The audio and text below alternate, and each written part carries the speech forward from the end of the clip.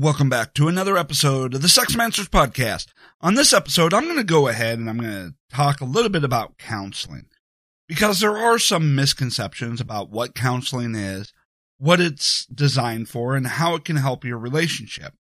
Now, one of the first things that you need to recognize is that counseling in and of itself is not going to solve all of your problems.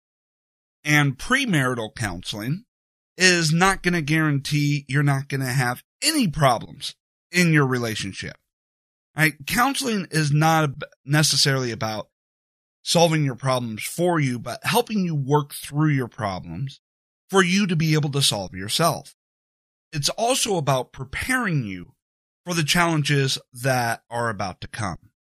Now, people get the idea that counseling is the same thing as therapy, and it's not. You got to understand the difference. A counselor is basically an advisor. And so this is why you'll see people saying they have their own personal council of advisors.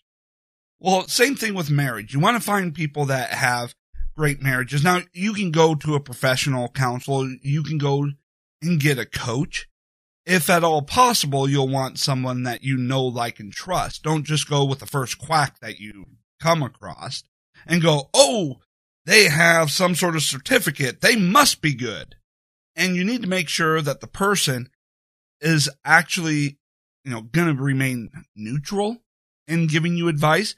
So ladies, don't go off and find some, far left feminist psychopath just because you know they're always going to agree with you and help gang up on your man.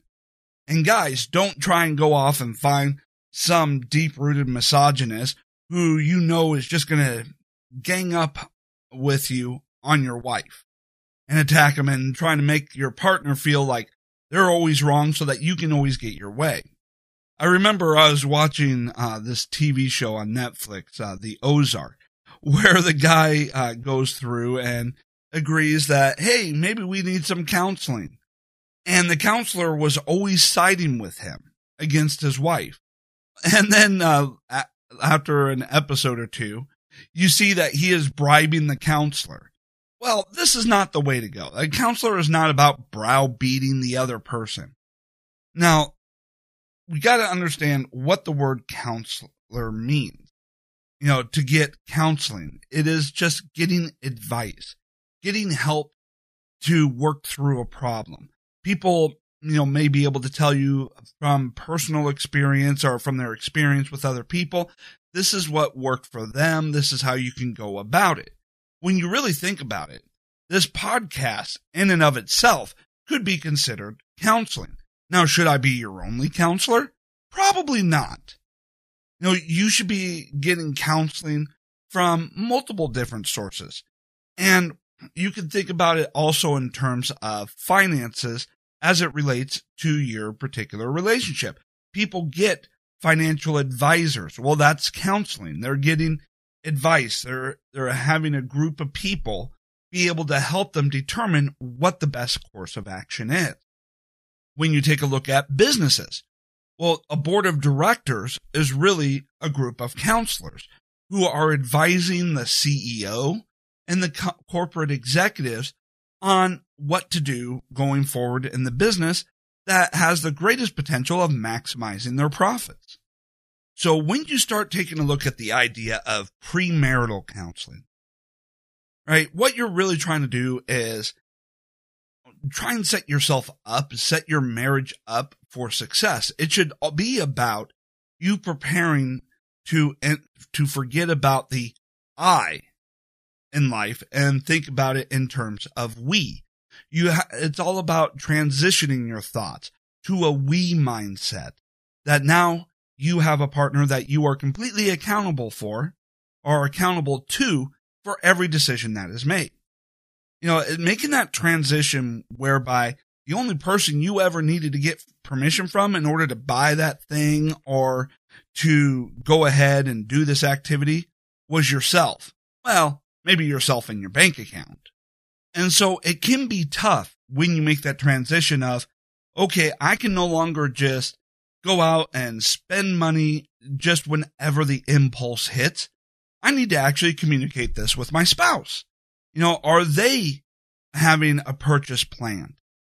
And if they do and they didn't tell you, well, then they're committing the same mistakes that you are. So don't worry, you're not in it alone.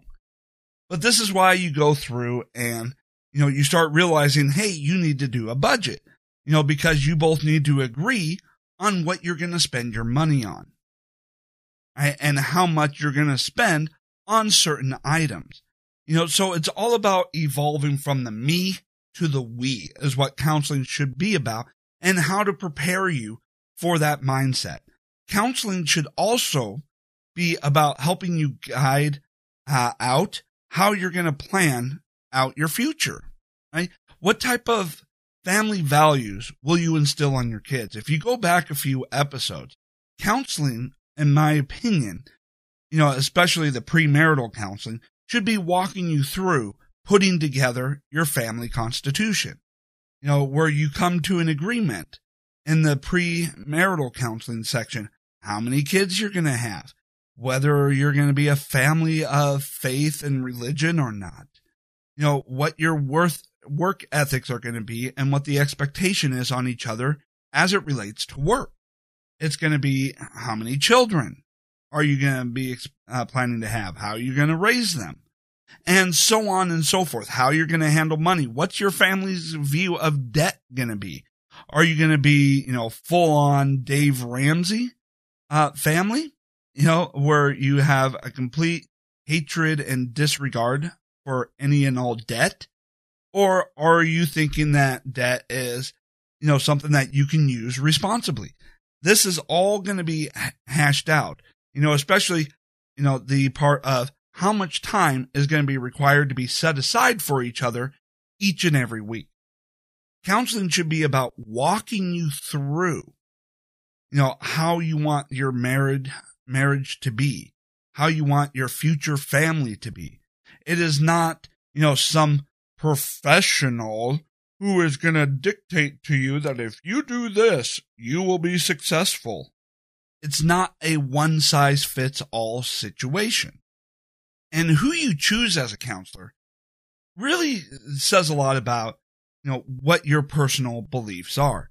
A lot of people will set up as their premarital counselor, their pastor, their priest. And that is a decent role, for a pastor or a priest to fill, considering that they're the ones that conduct the marriage ceremony in most cases. Except for the few people who, today, I guess it is a growing trend to just go to the courthouse and get married by the justice of the peace. But having the priest that's actually going to marry you be your premarital counsel isn't a bad idea. But you don't want to just do one counselor. You don't just want to have one advisor, right? You want to get a well-rounded perspective. And this is where you'll want to go to family members. But be careful, your family members will be a little bit biased, if there's an argument about who is right, who is wrong. Right? So you'll want to take a look at friends. Of course, there are some biases in this.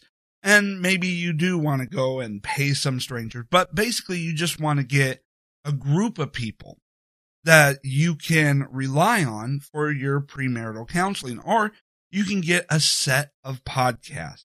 This podcast along with some other podcasts, and don't just have it related to sex and intimacy, but have it for different aspects and areas of your life. I would say do some marriage podcasts, some sex podcasts, and some finance podcasts. That can serve as your group of counselors. Now, as you go through the premarital counseling, you got to take a look at some of the issues that may affect your marriage that you want to avoid or help safeguard your marriage against. Well, in order to really discuss some of the problems, you need to actually take a look at some of the key ingredients of a successful marriage, of what marriage is supposed to be about. For instance, love, honor, and cherish. We hear those words, love, honor, and cherish, but what do those words mean? What does it actually mean to you? Well, first off, to love. It means to love unconditionally, that your love for your partner is not dependent upon what they do for you, or, that they agree to obey every command that you have. It is, you just love them for who they are, and that you're not trying to use marriage to force change upon them. I mean, force change beyond the, going from a me mindset to a we mindset, but you're not trying to use it to force them to change and bend to your will, but you're marrying them because you love them for who they are right now and you want to grow together. It's that unconditional love where you're not, where if one mistake doesn't mean that, oh my God, the world is apart and I no longer want to be with you. You got to make sure that you actually have a good understanding going in. And second, to honor one another. Well, what does honoring one another mean? Well, it means that you have complete and total trust in one another. You have no secrets from each other, barring, of course, any legal obligation, right? That the only secrets that you have may be, one of you as a government employee with a top secret clearance, and divulging that information to your spouse would be a criminal act, could land you in jail. But short of something like that, you have no secrets between you. You have complete trust. You're completely open. You know everything there is to know about what's going on in each other's life and everything that is happening, right? It's when you start keeping secrets from each other that problems start to enter into the marriage. So to honor them is to have complete trust and faith in your partner. All right. Third, to cherish one another. Well, have you ever heard the phrase, keep your eyes on the prize? You are the prize. Each of you is the other one's prize. To cherish one another is all about intimacy. Intimacy that comes in many forms: spiritual intimacy, emotional intimacy, physical, intellectual, financial, our recreational, work commitment. It's all about, believing that you are the luckiest person there is for having married the person that you did. That's what it means to cherish each other. And remember, your wedding vows, when you get to it, means till death do you part, which means you are agreeing that you're going to be going through thick and thin, rich or poor, sickness and in health, till death do you part, which means you're agreeing to, this is my one and only partner for the rest of my life, no matter what. Which means you do not just give up at the first sign of, oh my God, this is getting hard. All right. Now, there may be some situations in which, yeah, I get it. You might give up and go for a divorce.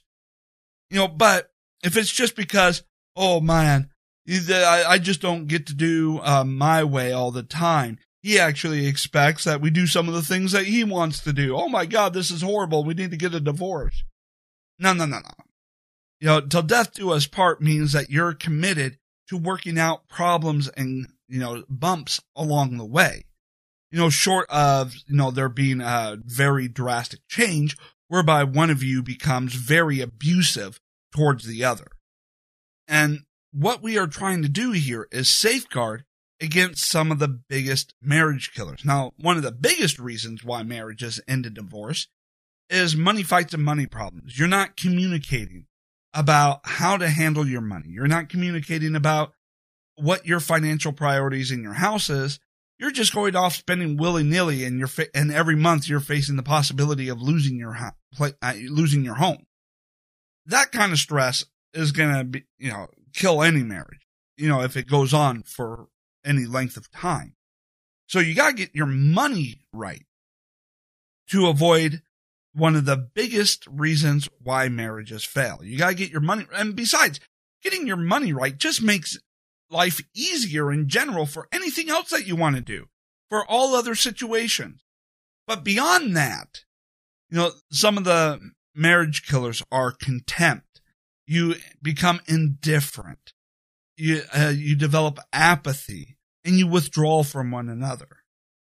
Translation.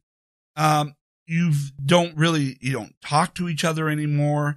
You don't feel like it's worth talking, what's going on is worth talking about to your partner, and your partner isn't, worth talking to anymore. You withdraw, you're no longer hugging or kissing or paying attention to your partner. You're spending your spouse or sending your spouse, the message, you aren't worthy of me anymore. You become pretty much arrogant and apathetic. Like, I've outgrown my partner. They're just, they just haven't grown up with me. And, I just no longer have any feelings on. They're just someone who lives in the house. Someone that I, had kids with, but, doesn't mean anything to me anymore. Yeah, you need to be intentional. I mean, it is easy, seeing someone every day, day in and day out, to start, having indifference, set in, or maybe not indifference, but complacency, where you start taking them for granted. And when that happens, you start becoming indifferent over time. You develop apathy, you start withdrawing, and eventually you can develop contempt for another person, that you become, that you can feel like you're superior to them and that they're just this little ant. Now, that is one thing. Or you just feel contempt because, they're not just saying yes to everything. There is so much, to that: contempt, indifference, apathy, and withdrawal. All right. Another marriage killer.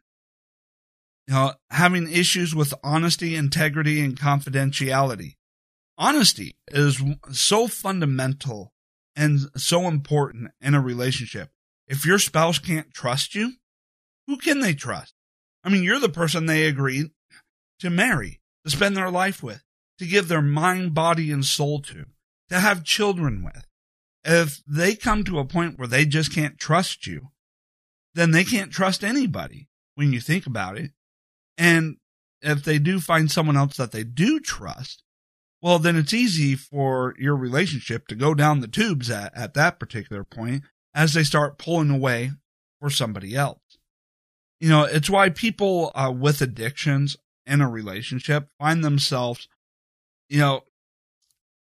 having problems holding a stable relationship.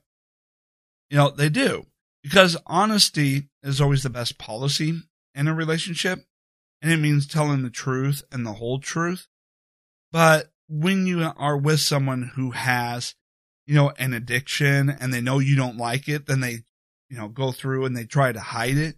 They start lying. And once someone is, known to, be constantly lying to you, and having integrity issues, well, then you realize, well, I can't trust anything they say. Why should I believe anything they say? If they tell me why they did something or what happened to something, how do I know that that's true? And if you don't know that that's true, if you feel like, you just can't trust it, then, it leads to all other problems. And confidentiality.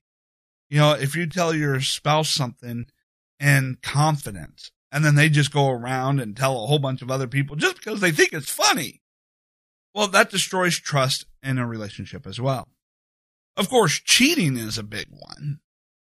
You want to make sure that you don't hit into a situation where cheating in a relationship, comes along. And, really, that's a lot about what this podcast is about, is to ensure that you, at least in your relationship, cheating doesn't become an issue, because you're taking care of your partner, both emotionally and sexually. Right? And now I start with sexually first and emotionally second, but that's because sexual intimacy leads to emotional intimacy and outside.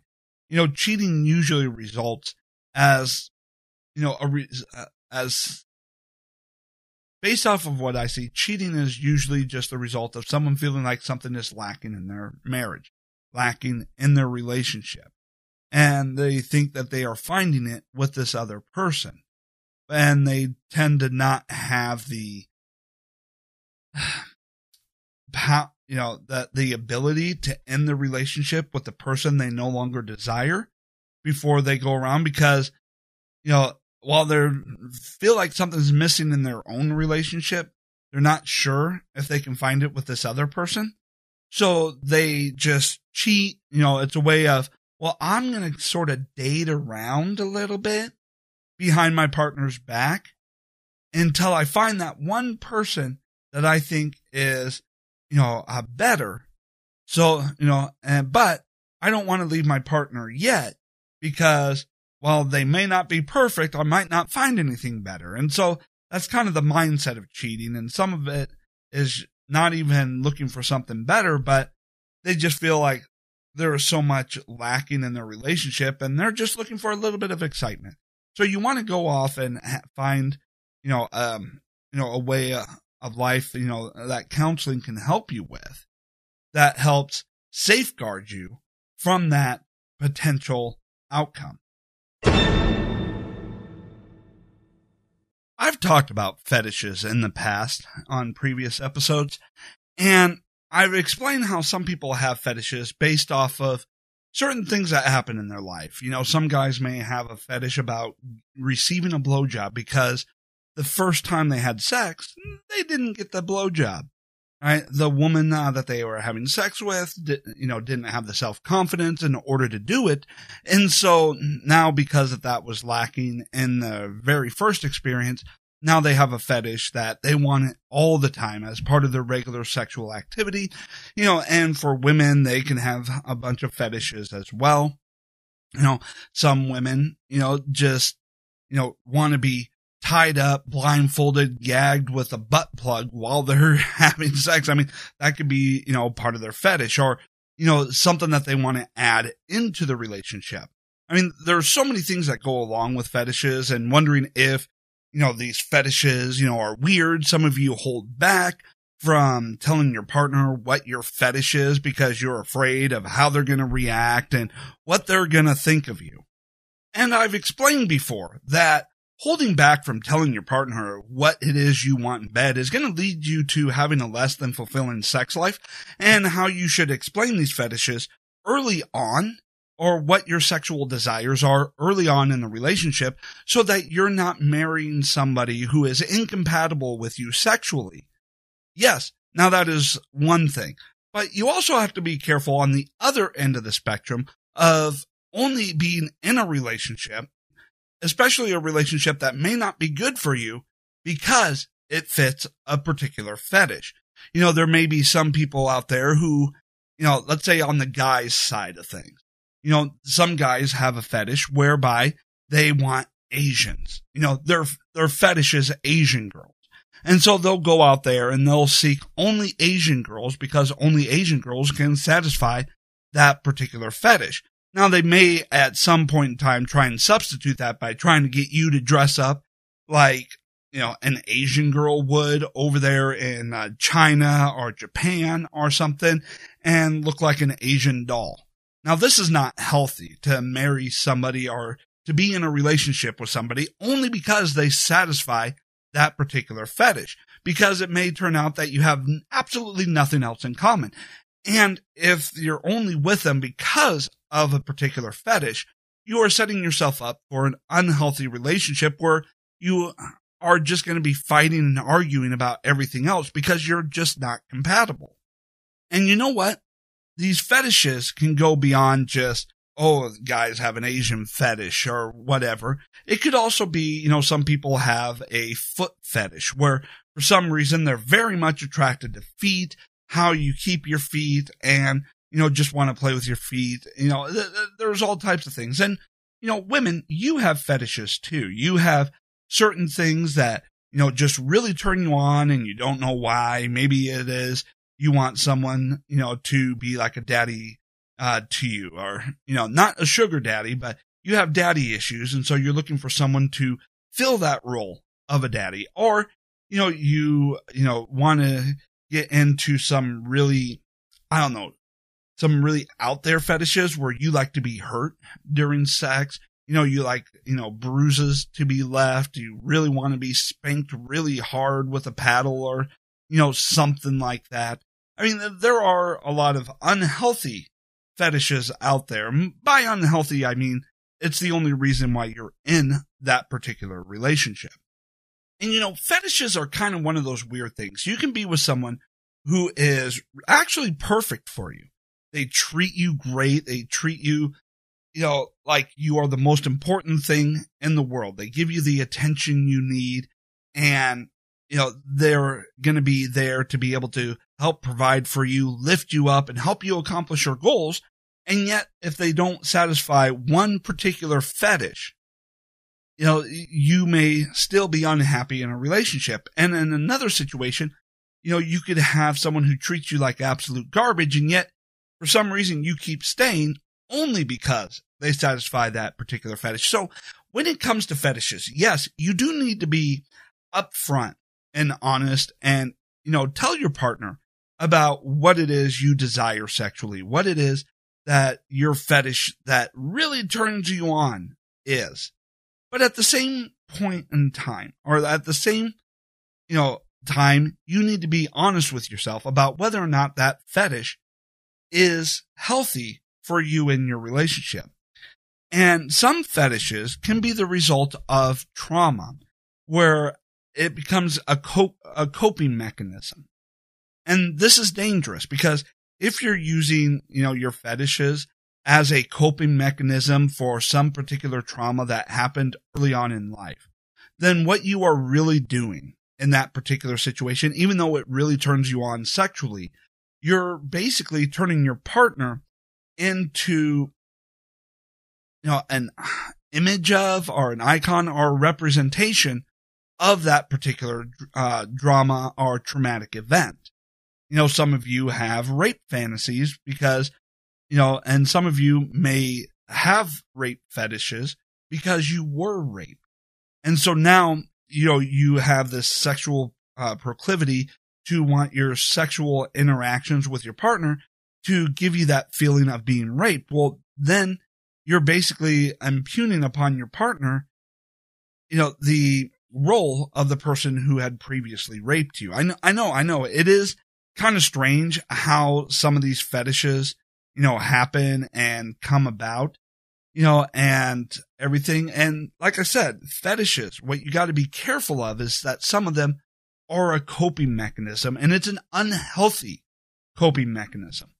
And so what you should be doing in order to avoid turning your partner into an object of, representing one of your greatest pains in your life is to be honest about the fetishes that you have. What's driving behind it? What event may, you be coping with? Now, some of the fetishes out there are just for the adrenaline.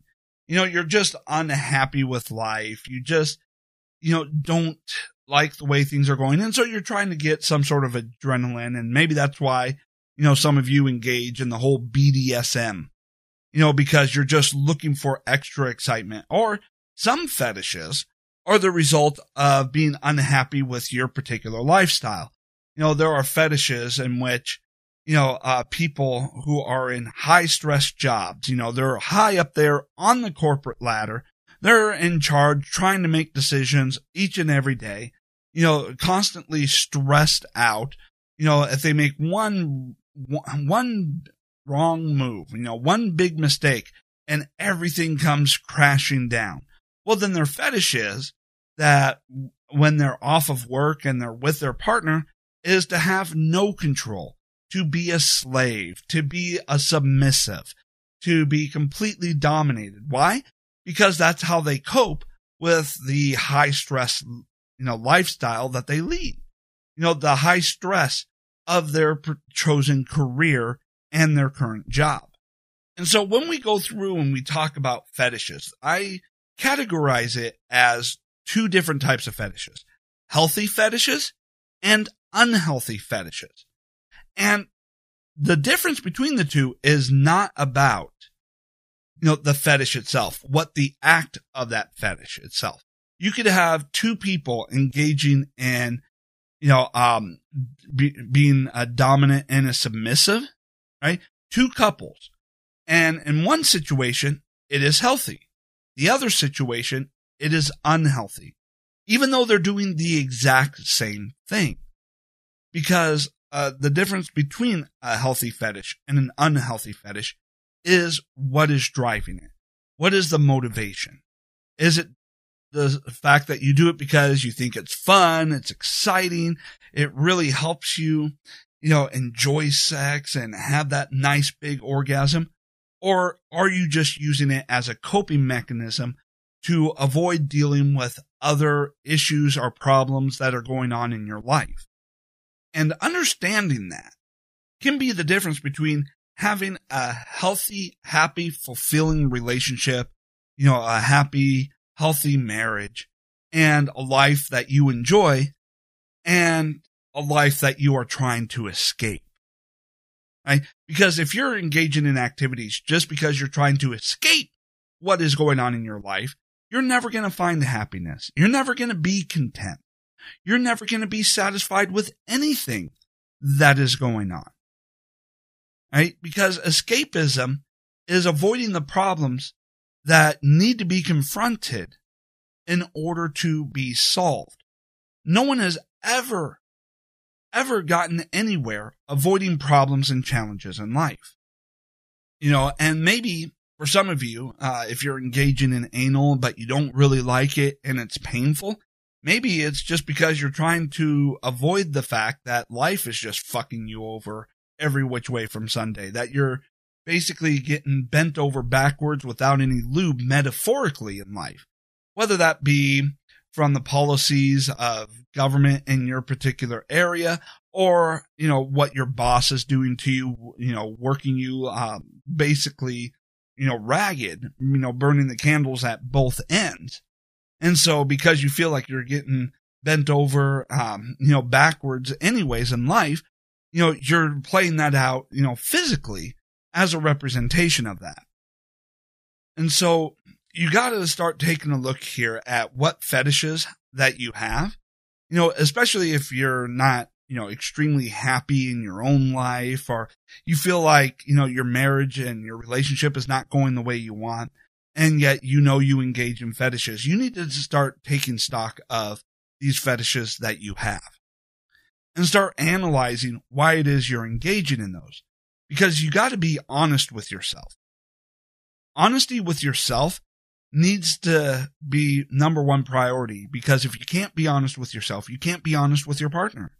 And so you need to go through, and remember, this is if you feel unhappy, life isn't going good, and, you feel unhappy in your relationship, and yet you're engaging in all these fetishes. Now, even if you're not really engaging in fetishes as well, maybe this is also some good advice. So take a look at what's going on in your life, and then be honest with yourself. Are the things that you're doing, whether it's, sexually, whether it's, how you're spending your money and, all of that, is it because of avoidance or not? I mean, when we talk about finances, if we were to put this in money terms, a lot of you are out there and your finances are in complete shamble. Why? Because you're not spending your money wisely in order to build for the future. You're just basically spending money to medicate your depression and unhappiness in the present, and you're killing your future as a result. So you need to go through and take stock, analyze everything that is going on. If you're in an unhappy situation, or you're not able to find fulfillment and, satisfied in life or commitment, and just analyze everything that is going on. And then try and figure out whether or not those actions are avoidance, or whether or not they're just things that you actually really do enjoy.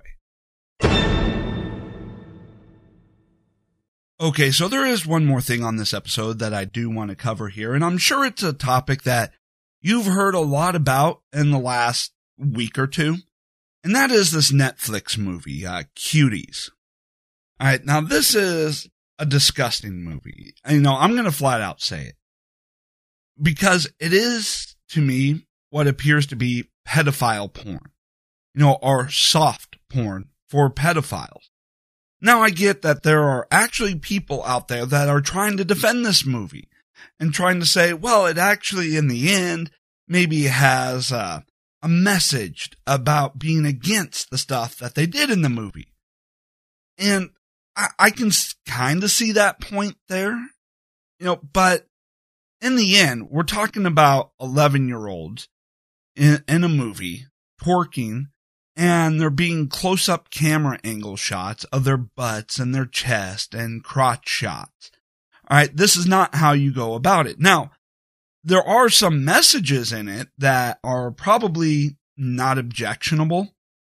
Messages that kind of say, hey, parents, we need to pay attention to what's going on with our kids. Now, luckily, I don't have daughters, so this is not going to be a concern for me.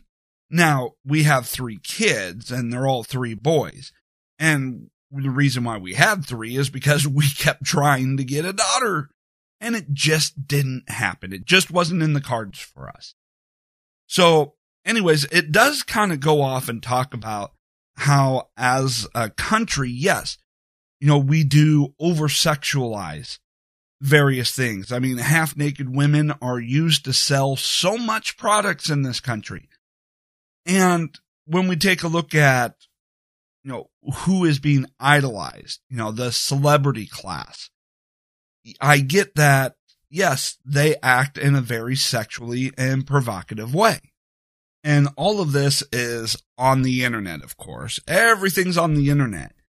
And so I get that, some of the messaging is not bad.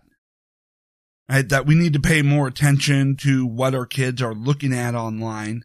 We need to take a look at what they're doing with their friends. Being parents.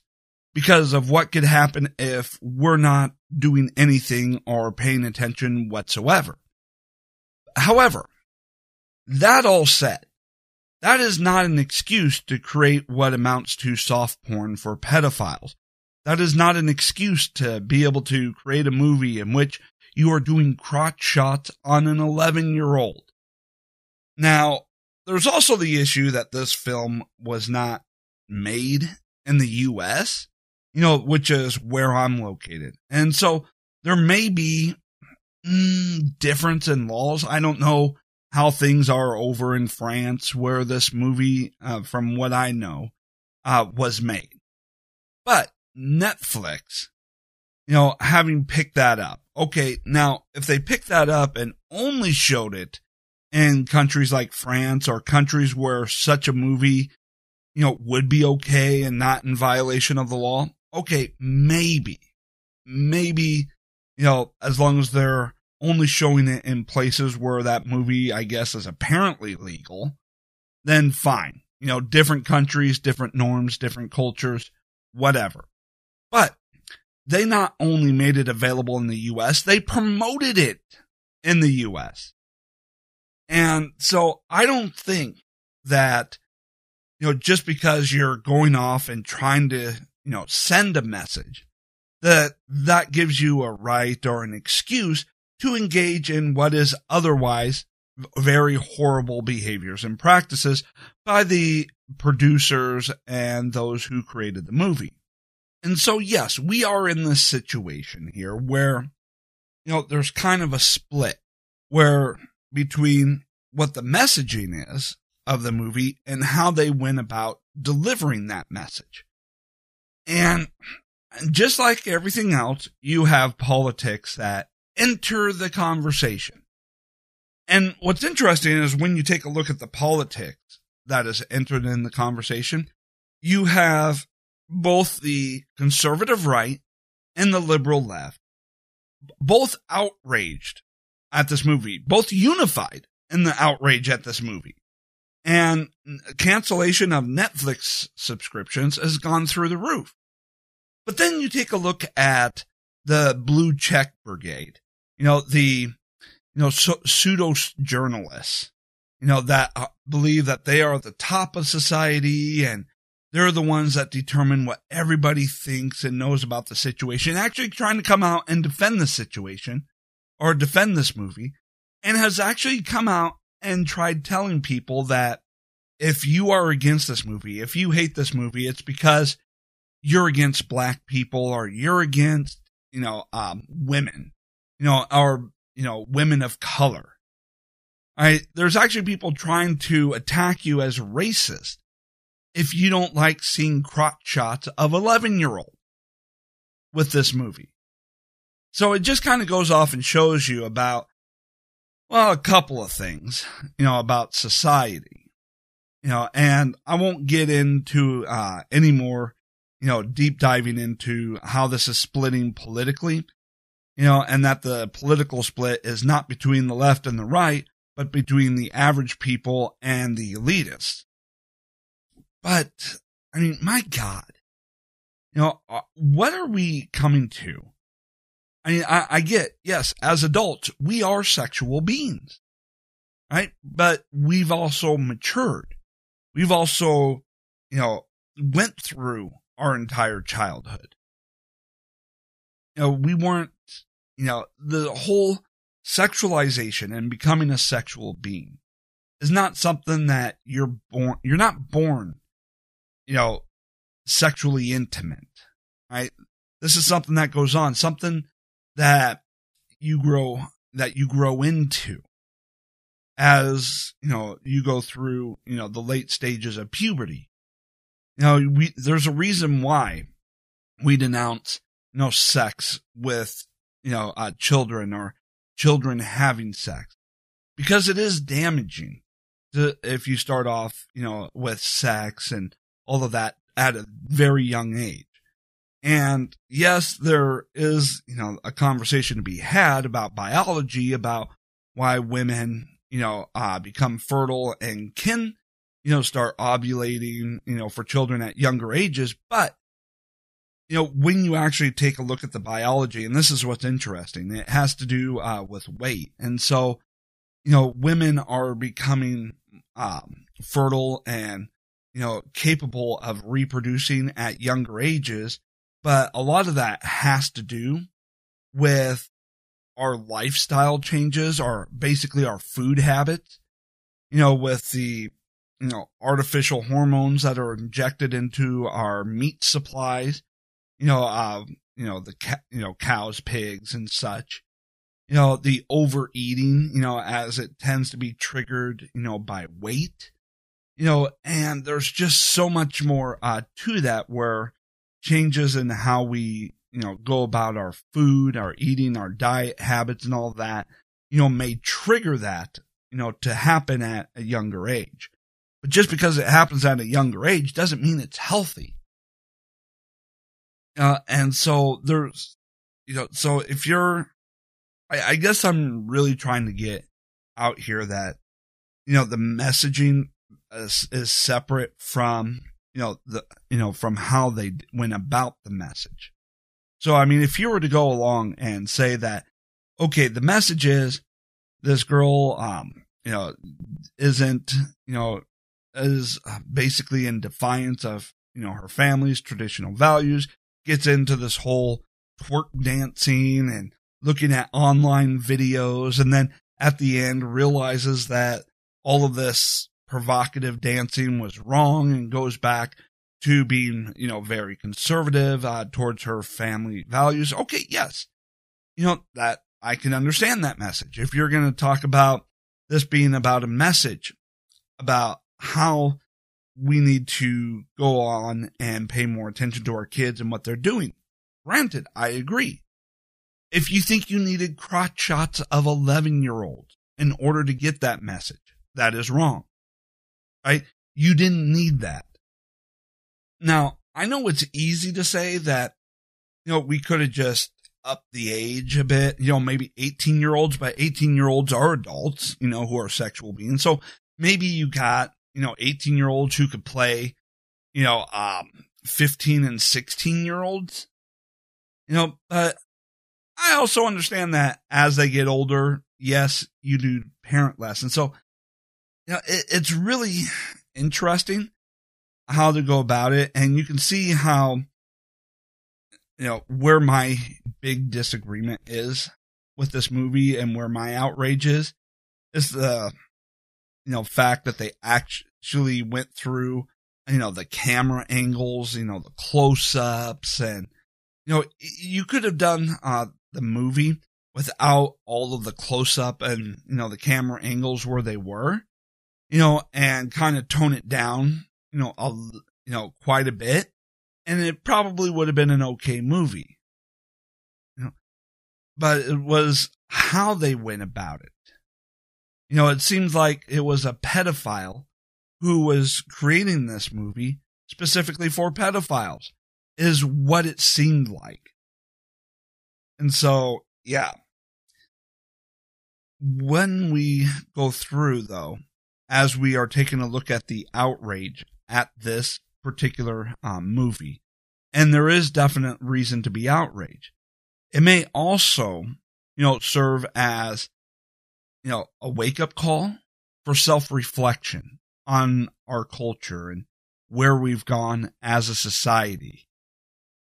And maybe, it goes for, maybe having a real conversation about how to set up better safeguards and how to not make, such, content and,